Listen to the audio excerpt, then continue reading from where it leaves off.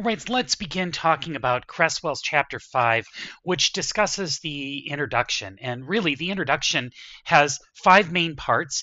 It establishes the problem leading to the study, it reviews the literature about the problem, it identifies deficiencies in the literature about the problem, targets an audience and notes the significance of the study, and then finally it identifies the purpose of the proposed study. And I can't emphasize enough how important it is to really do a good job laying the foundation for the proposed study in the introduction. And so there are some differences in terms of how qualitative and quantitative approaches will proceed. But I think what's common to all of these is this is the very first point at which you interact with the reader, and it's just vitally important to really set the stage for the project. One of the things I think you want to do, and the book points this out, is to create reader interest in the topic. Why is this important? What is it about the problem that's led you to follow this pursuit? How do you place the study within a broader context? How do you identify gaps maybe in our knowledge that warrant further research? And if you think about the difference between your approach and, let's say, prior researchers, you might talk about your personal experience, you might identify a gap in the literature, you might discuss an ongoing debate that's happening in the literature and then find a place where you have a perspective on that debate, or you might identify broader policy debates upon which the study will comment. And so one of the ways to think about this is if I'm approaching any type of communication question, there's probably something relevant being debated in the policy literature that ties back to that question. And it's your job to kind of connect this theme to broader themes in people's everyday experiences.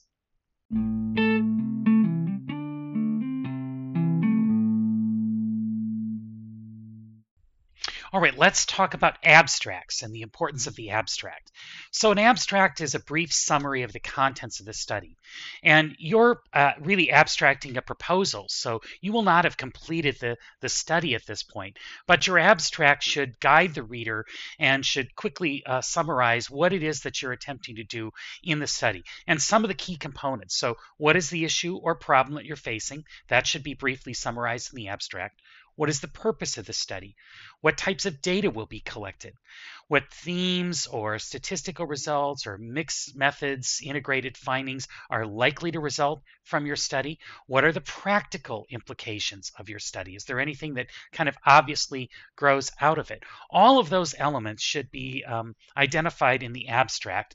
And that, of course, shouldn't be more than a paragraph long, and it should go at the top of your paper. So think about how you're going to briefly summarize what it is that you hope to do in your study.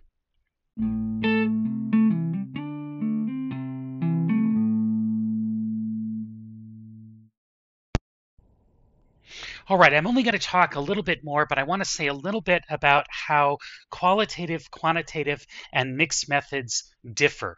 There are similar patterns, of course, for writing the introductory component, but there are some important introductions. So in a qualitative introduction, really you're talking more about how the problem calls for exploration. And this may be shaped by a theoretical lens, and that might be a place that you begin. So for example, if you're writing about gender theory, you may begin by introducing the problem through that theoretical lens.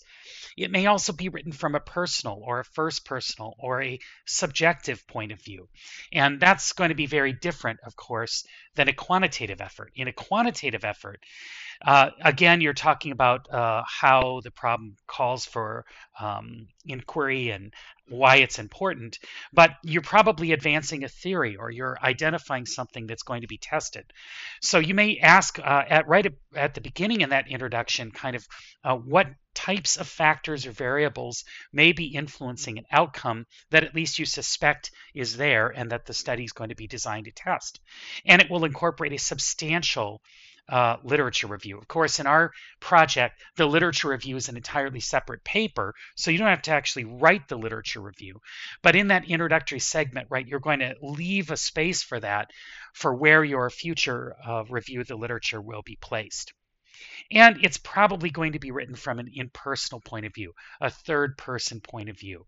And you wouldn't expect to have much in it that would be first personal or subjective. And then, of course, a mixed method approach can draw upon either tradition. So it can be either qualitative or quantitative. If one approach is emphasized or begins the study, you may choose in your introduction to begin your approach that way. So, for example, if I'm beginning from a qualitative point of view, I may write the introduction and more consistent with how a qualitative research study is transpiring. And then I may move to those elements of quantitative theory that I will be testing later on.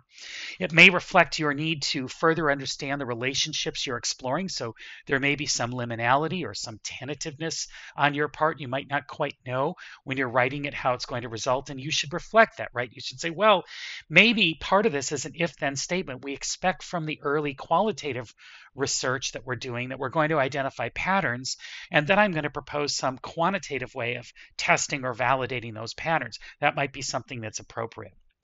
And the problem may include the need for many other methodologies. And again, that's one of the things that happens with mixed methods research is it's some from column A and some from column B. And so you may have a much more involved and detailed paper that describes the possible methodologies that you're going to use. Okay, so briefly what we've done, we've talked about the importance for an introduction, especially if establishing the problem, stating the research problem, identifying the need for the study, talking about why it's significant, speculating about gaps in the existing literature. And then we talked about some differences between a qualitative approach, which may be more first person oriented, written in a more subjective manner, versus a quantitative approach, which is going to be much more, I don't want to say objective, but it's going to be written in a much more dispassionate way, and definitely using a third person voice. And then, of course, we talked about mixed methods, which may involve a little bit of each. I'm hoping that this gets you thinking about your paper assignments. And as I say, our papers don't exactly correspond. So you have an introduction and a purpose paper. That's really the next chapter we're going to deal with in Creswell. We'll talk about purpose, the purpose statement, but at least these help you think about how you're writing those components of your paper, and hopefully you're imagining what the final project will look like when you combine all of these elements together. All right, that's all I've got for this week. Thanks very much. I hope this was useful.